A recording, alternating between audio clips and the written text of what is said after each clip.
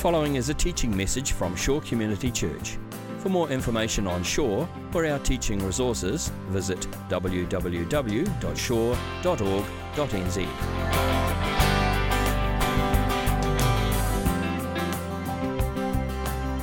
Acts 19 is where we're going to be this morning. Now, I believe this morning the Patterson family is going to come and read it. Yes, here they come. They're going to read the Bible for us. About that time, there arose a great disturbance about the way. A silversmith named Demetrius, who made silver shrines of Artemis, brought in a lot of business for the craftsmen there. He called them together along with the workers in related trades and said, "You know, my friends, that we receive a good income from this business, and you see and hear that this fellow Paul has convinced and led astray large numbers of people here in Ephesus and practically the whole province of Asia. He says that gods made by human hands are no gods at all. There is danger that not only our trade will lose its good name, but also that the temple of the great goddess Artemis will be discredited, and the goddess herself, who is worshipped throughout the province of Asia and the world, will be robbed of her divine majesty." When they heard this, they were furious and began shouting, "Great is Artemis of the Ephesians!" Soon the whole city was in an uproar. The people seized Gaius and Aristarchus, Paul's travelling companions from Macedonia, and all of them rushed into the theatre together. Paul wanted to appear before the crowd, but the disciples would not let him. Even some of the officials of the province, friends of Paul, sent him a message begging him not to venture into the theatre. The assembly was in confusion. Some were shouting one thing, some another. Most of the people did not even know why they were there. The Jews in the crowd pushed Alexander to the front, and they shouted instructions to him. He motioned for silence in order to make a defence before the people. But when they realised he was a Jew, they all shouted in unison for about 2 hours, "Great is Artemis of the Ephesians!" The city clerk quieted the crowd and said, "Fellow Ephesians, doesn't all the world know that the city of Ephesus is the guardian of the temple of the great Artemis and of her image which fell from heaven? Therefore, since these facts are undeniable, you ought to calm down and not do anything rash. You've brought these men here, though they have neither robbed temples nor blasphemed our goddess. If then Demetrius and his fellow craftsmen have a grievance against anybody, the courts are open and there are proconsuls. They can press charges. If there is anything further you want to bring up, it must be settled in a legal assembly. As it is, we're in danger of being charged with rioting because of what happened today. In that case, we would not be able to account for this commotion, since there is no reason for it." After he had said this, he dismissed the assembly. When the uproar had ended, Paul sent for the disciples and, after encouraging them, said goodbye and set out for Macedonia. Thank you, Pattersons. Fantastic. Thanks, Jeff and Caleb and Laura. That was great. We could just imagine you guys as an unruly mob in Ephesus. Very nicely done. Okay. Now, let me start off by showing you a picture here of a particular place that will be, I'm about to fall off the stage, that will be familiar to most of you. Where is this? Paeroa, yes. Good old Paeroa, a little town in the Waikato. Famous for this, of course. Famous for LMP, even though LMP is not actually manufactured there anymore. Manufactured up in Auckland now. But this is where it originated, right? One of our favourite beverages from Paeroa. And you drive into Paeroa, of course, and you see this. It's very prominent, the big LMP bottle. It's right there, icon of the city. And it's put Paeroa on the map, hasn't it? This is why Paeroa is world famous in New Zealand, because of LMP, because of this bottle. It's iconic. It's a symbol of the city, symbol of the town. All right, now I say that to make this very tenuous comparison, okay? I'm going to put another photo up now for you of another icon of another city, okay? This might not be quite as familiar to you, but this is the Temple of Ephesus in the 1st century. And this temple was an icon of its city. This was the great temple of the goddess Artemis. And this was the temple that was standing when Paul came into the city of Ephesus in the 1st century. And Ephesus was famous for the worship of this goddess Artemis. one of the Greek goddesses. And Artemis was believed to be the protector of the city, the provider of the people, the patron deity of the city of Ephesus. And so when you come into the city of Ephesus, you see this really prominently. You can't miss it. And what I want to say about that is that what the LMP bottle is to Pyroa, the temple was to Ephesus, okay? That's the connection, all right? I know that might be tenuous, but it's the best I can do. The LMP bottle in Pyroa and the temple in Ephesus, it was an icon of the city. And it is what made Ephesus world famous in the Roman Empire, at least. Because Artemis was not just worshipped in Ephesus, but throughout the known world. Just like people drink LMP all over New Zealand, Artemis was worshipped all over the place, and the Ephesians were very proud of that. They loved the fact that their goddess was famous and was worshipped far and wide. It gave them a lot of pride in their city. It made them feel good about being Ephesians. This was their god, and she was worshipped far and wide. Now, as well as having this temple, which had a huge image of the goddess inside this temple, as well as the huge statue of Artemis that the city had, they also had these little shrines of Artemis, little shrines like this. All right, so they also had these little gods of Artemis as well as the big one that was in the temple. Because Artemis was so popular, you don't just want to have to go to the temple to worship Artemis. You want to be able to worship Artemis in your home, right? Just like we don't want to have to go to Pyro to drink LMP, we want to be able to have our own little shrine to the LMP god in our own house. So everyone wanted one of these. A shrine to Artemis. Everyone wanted to have an idol of Artemis in their home so that they could have this on the shelf and they could bow down to Artemis, and it was just a household thing. And that meant that the production of these shrines was big business, right? Just like the production of LMP is big business. Artemis shrines were pretty popular things, and so there was a whole industry around creating personal idols and shrines for people's homes so that everyone could have their own little Artemis to worship. And because of that, this was a lot of income for a lot of people in the city of Ephesus, and it kept a lot of people employed.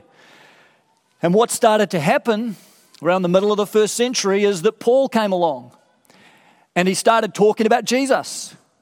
And he started telling all the Ephesians the good news about Jesus and how they didn't need to worship Artemis anymore. They didn't need to have all these little gods, man-made gods anymore. They could worship the one true God. They could worship Jesus. And the gospel had a huge impact in the city of Ephesus. It really took hold, and massive numbers of people came to place their faith in Jesus. And one of the effects that this had is that demand for the Artemis shrines plummeted. It's actually quite extraordinary when you think about it, that the gospel had such an impact on a city that it disrupted the economy. You think about what would happen today, if that was the case, if the gospel had such an impact in a city that it changed the economy of that city. This was how pervasive the gospel was. But it did. There was very little demand for these idols, these Artemis idols anymore. And so this started to have an effect on the people that made these idols, and they relied on that production for their own livelihood. So you get this guy Demetrius, and he was one of the main craftspeople in the city of Ephesus, and he brought in a lot of business, making these shrines, making these idols. That was his income. And he had a whole network, like a trade guild of shrine makers. And so Demetrius gets these craftspeople together, and he says, friends, this isn't good what's happening. We've got this guy Paul who's come into town, and he's telling everyone about Jesus, and he's telling everyone that Artemis is not a real god, and he's telling everyone that this is not even worthy of being worshipped, and so people aren't buying Artemis shrines anymore, and it's going to bring our great goddess into disrepute, and it's going to bring our great city into disrepute. Now, he didn't care really about any of that stuff. He cared about his bottom line, right? He cared about his own income, his own revenue forecasts that were not going in the right direction. But he says, this is going to be a problem for the city, and this is going to be a problem for Artemis. And so he whips these guys into a frenzy, and they become furious about what's going on. And this group that started out reasonably civilized becomes an angry, hostile mob. And they rush out into the streets, and more crowds are gathering. More and more people are kind of drawn into this. It just becomes a chaotic scene. You know how a mob mentality can kind of take over? And they're just rushing through the main street of Ephesus. People are joining in. They're not even sure why they're there. And they're looking for Paul, or they're looking for some of his companions to try and lynch them. And they find these two guys, Gaius and Aristarchus, two of Paul's companions. They couldn't find Paul, but they find these other two guys. So they grab hold of them. They drag them along in the procession. And they finally all rush into the theatre in Ephesus, the big amphitheatre in the city, which I think is still there. There's the ruins of it you can still see if you go to Ephesus today. So they fill this theatre, this huge crowd is there, they're all chanting and shouting, "Great is Artemis of the Ephesians," just like the Pattersons were, and it's chaos, it's total bedlam.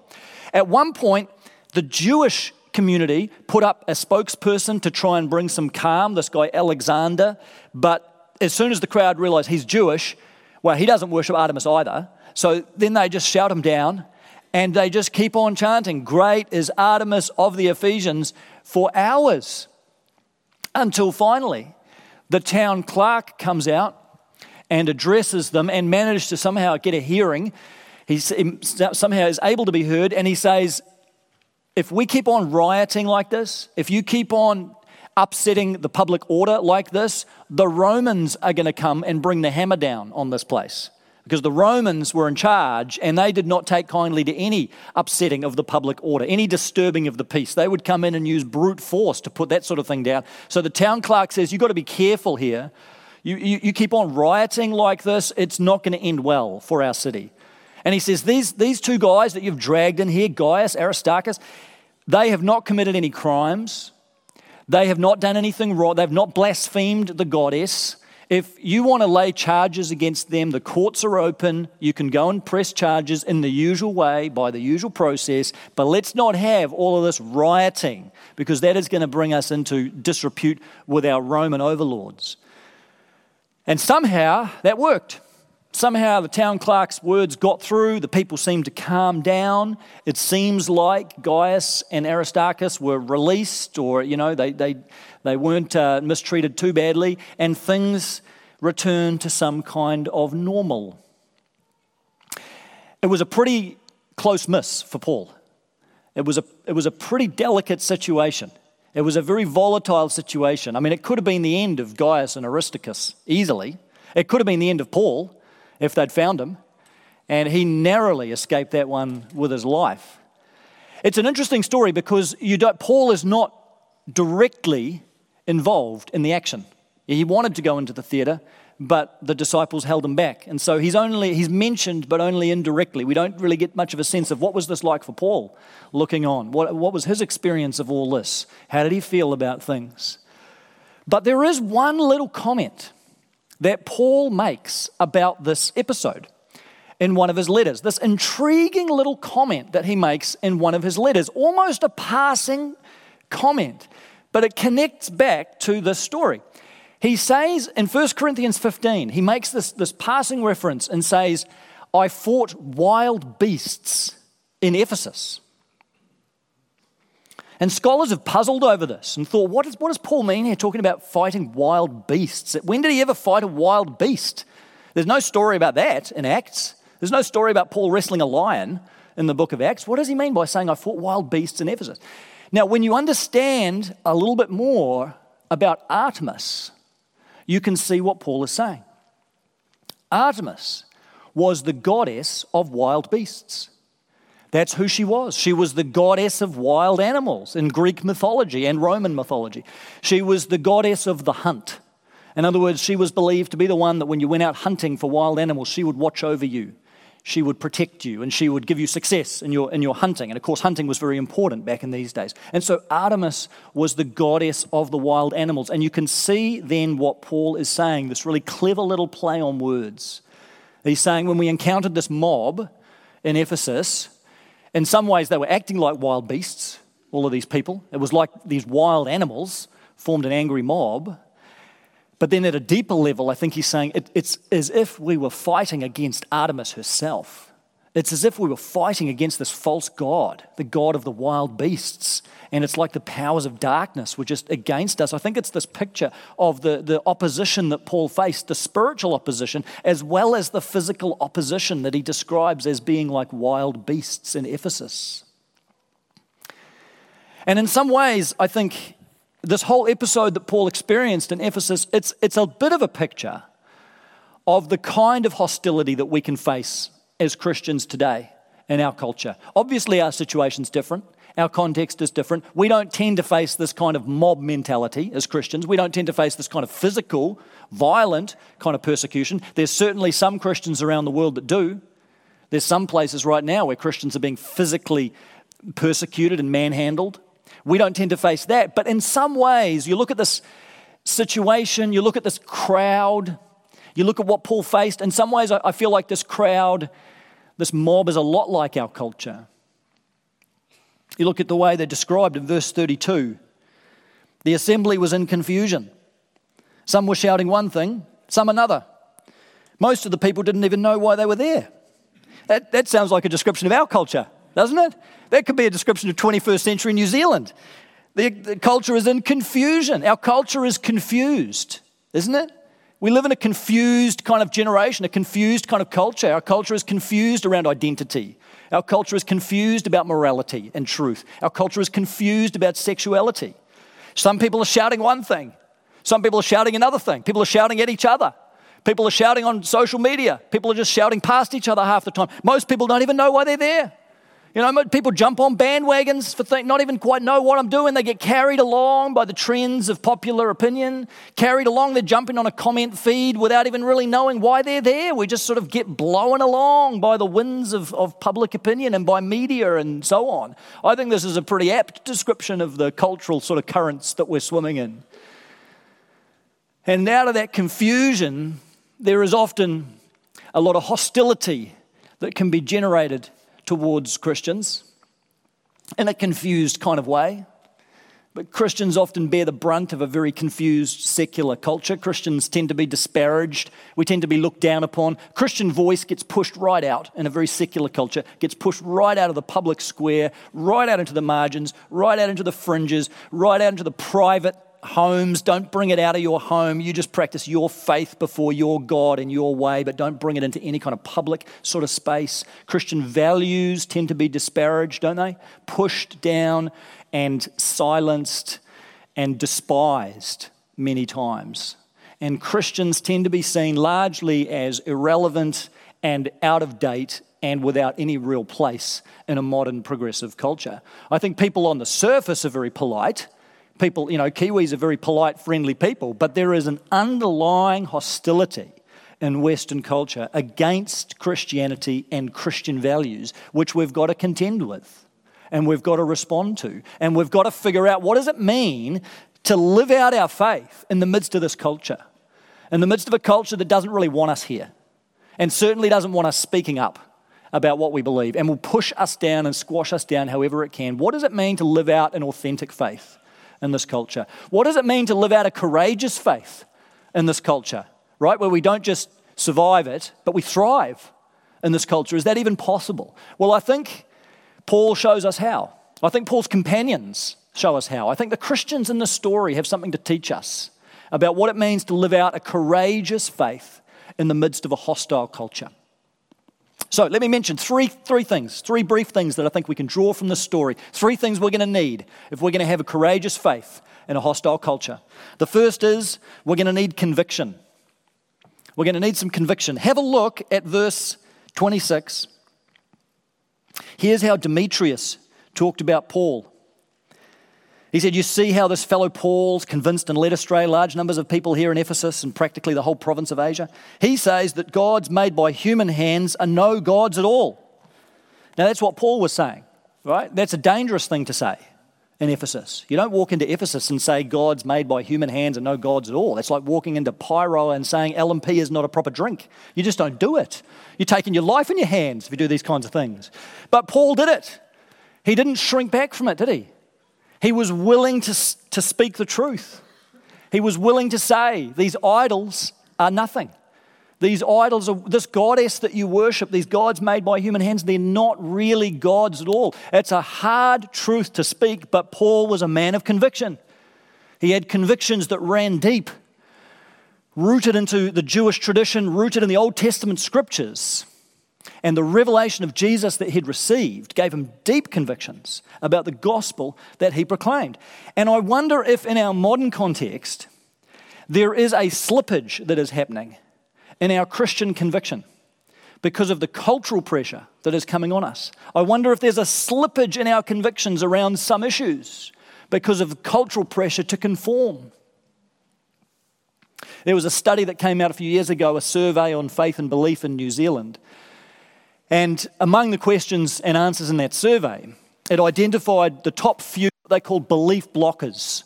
In other words, the top things that would prevent non-Christians from exploring the Christian faith. The top things that would turn a non-Christian off the Christian faith. And the top two were the church's views on homosexuality and the church's views on judgment, the judgment of God.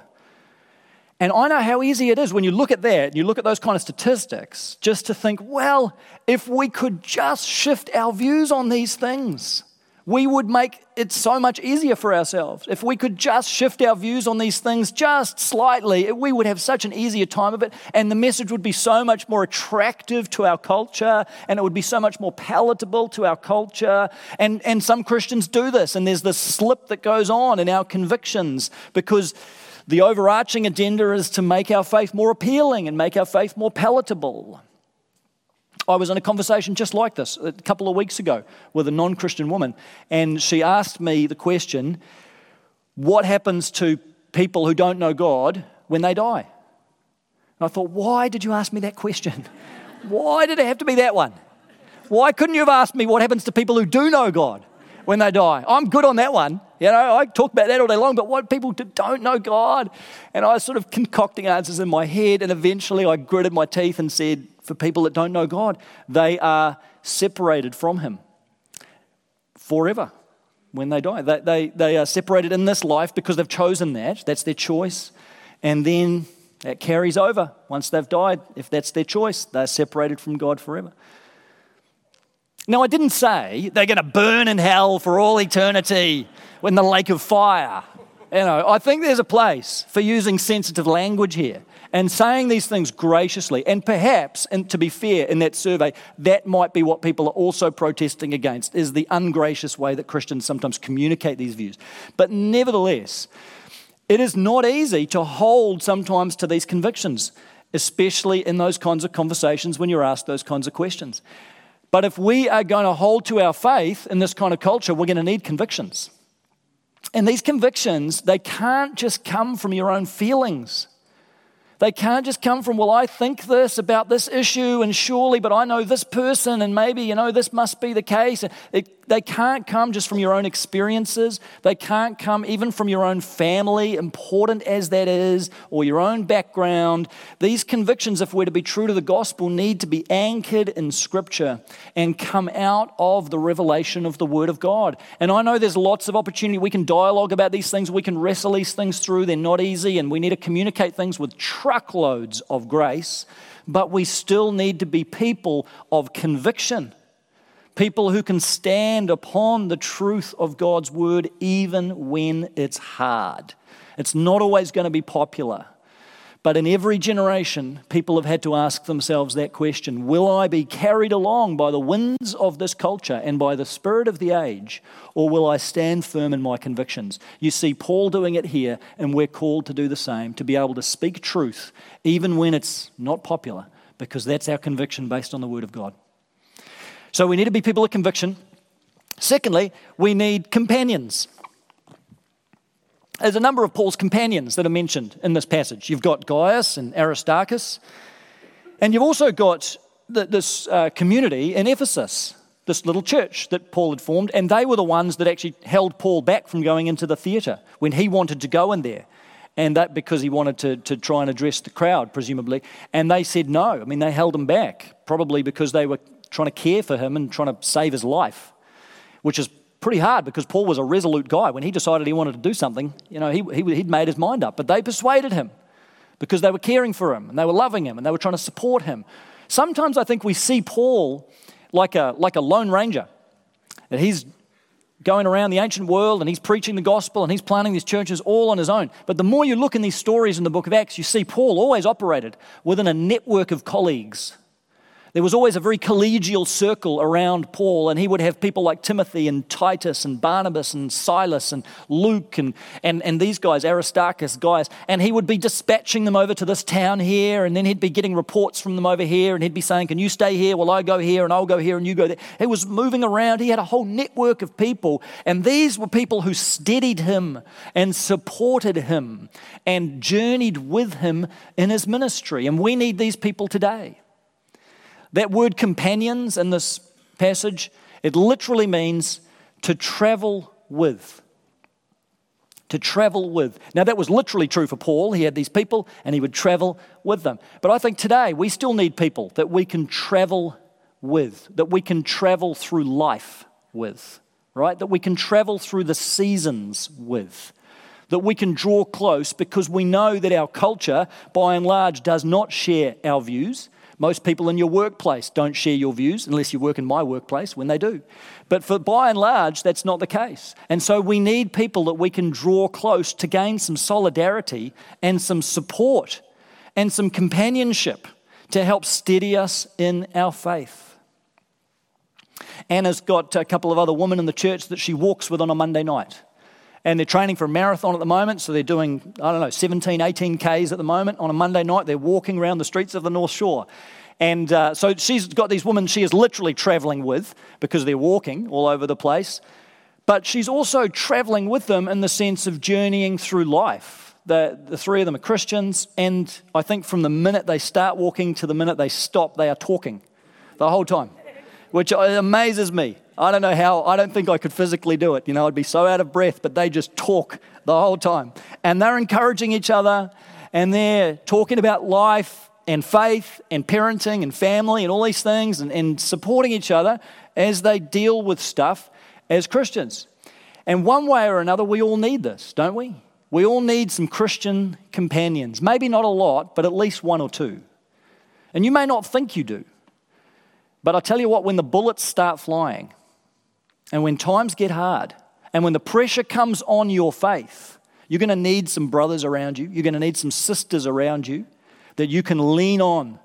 People that can support you, people that can encourage you. And when you're in the fire like that, it's going to be hard to find those people then, so find them now.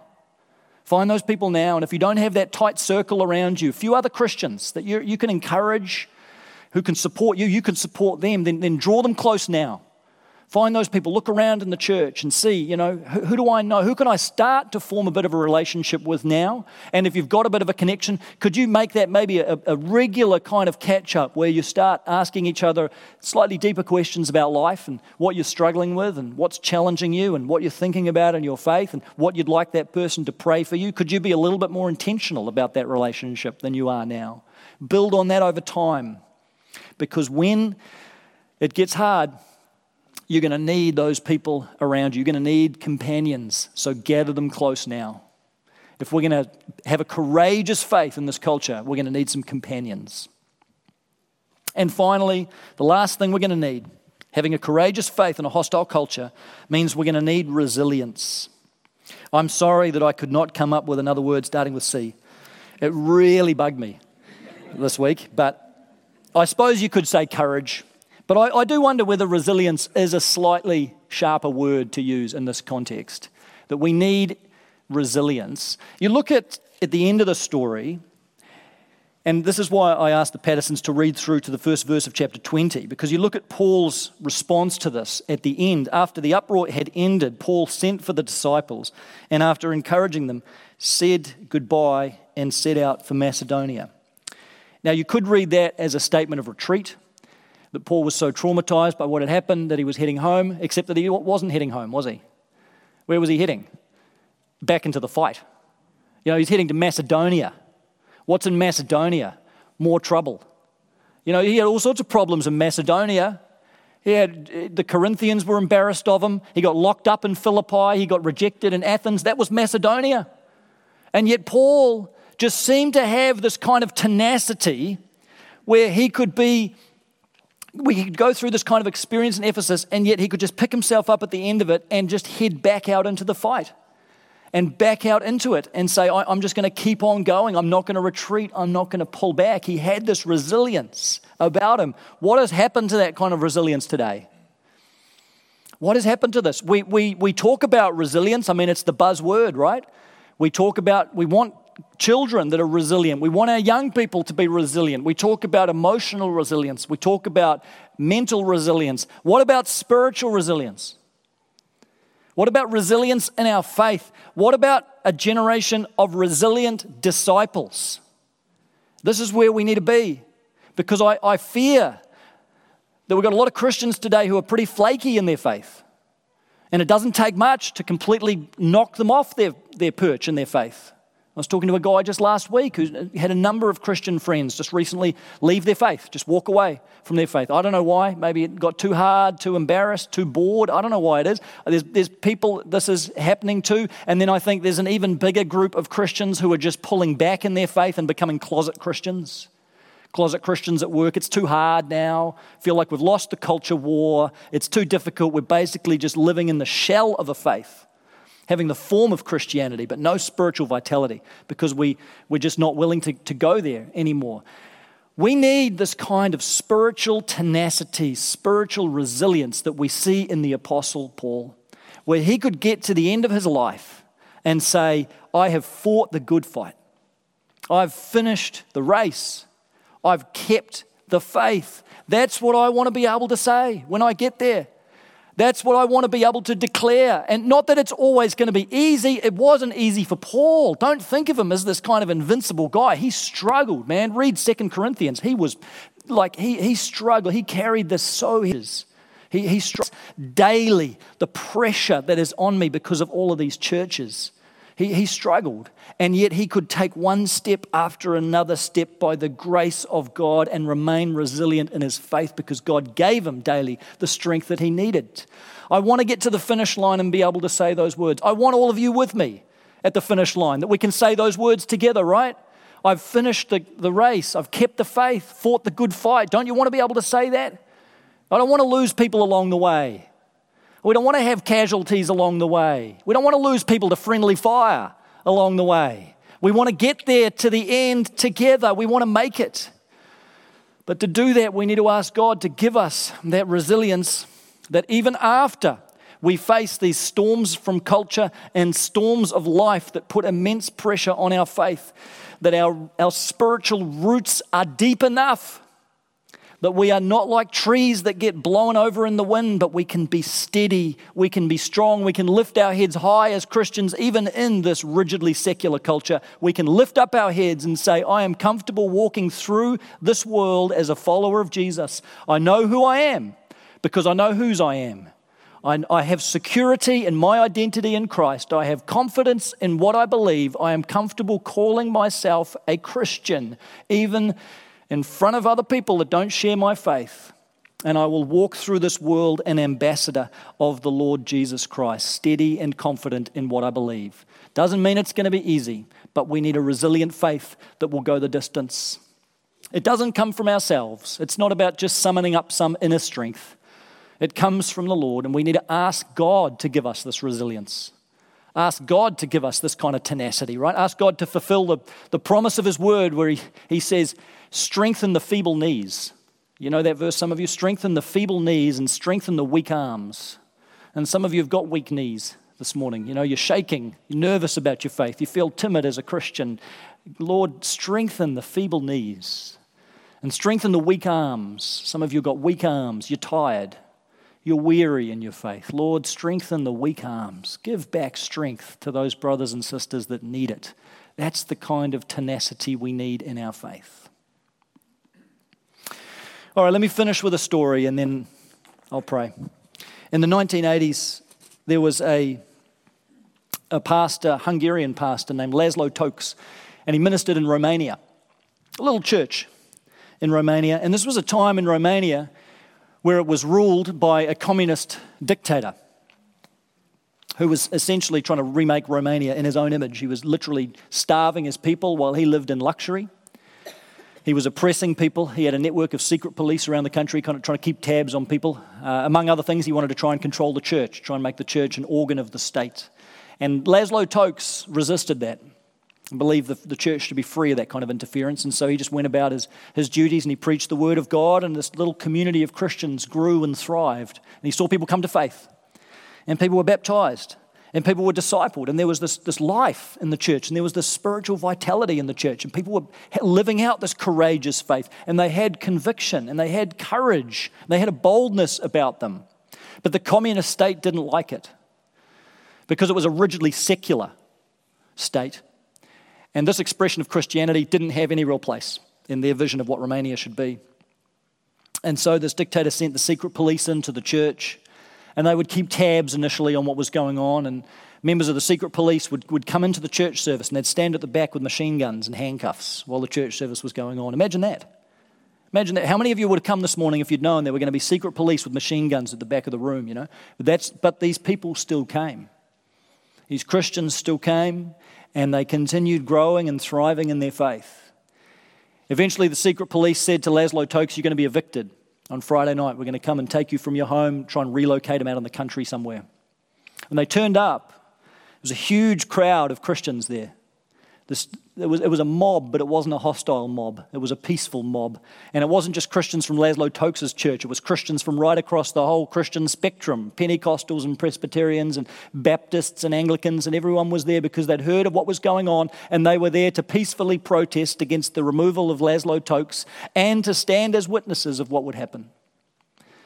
And so initially the secret police held back, not quite knowing what to do, but eventually they broke through and they removed Laszlo Tokes and his wife, took them off. But even then, the crowd didn't disperse. People remained, and in fact, the crowd grew. And it moved into the public square. And these shouts of protest against the treatment of this pastor were mingled with shouts of freedom for Romania. And this peaceful protest eventually became an uprising, and that uprising eventually led to the overthrowing of that dictator. And by Christmas that year, 1989, the dictator was gone, communism was gone, freedom came to Romania. And you can trace it back. You can trace back the fall of communism in Romania to this little community of Christians, insignificant and seemingly irrelevant, who had conviction, who had companions, and who had resilience. And it gave them a courageous faith. And you just never know what the gospel can do when you have people of courageous faith, right?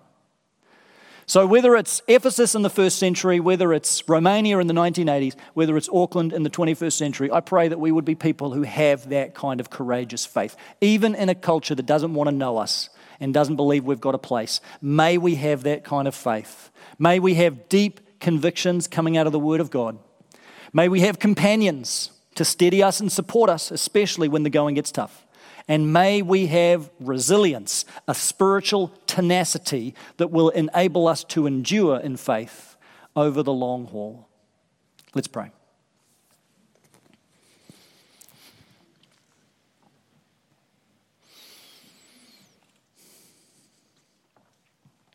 Father, we gather here this morning as a community of believers.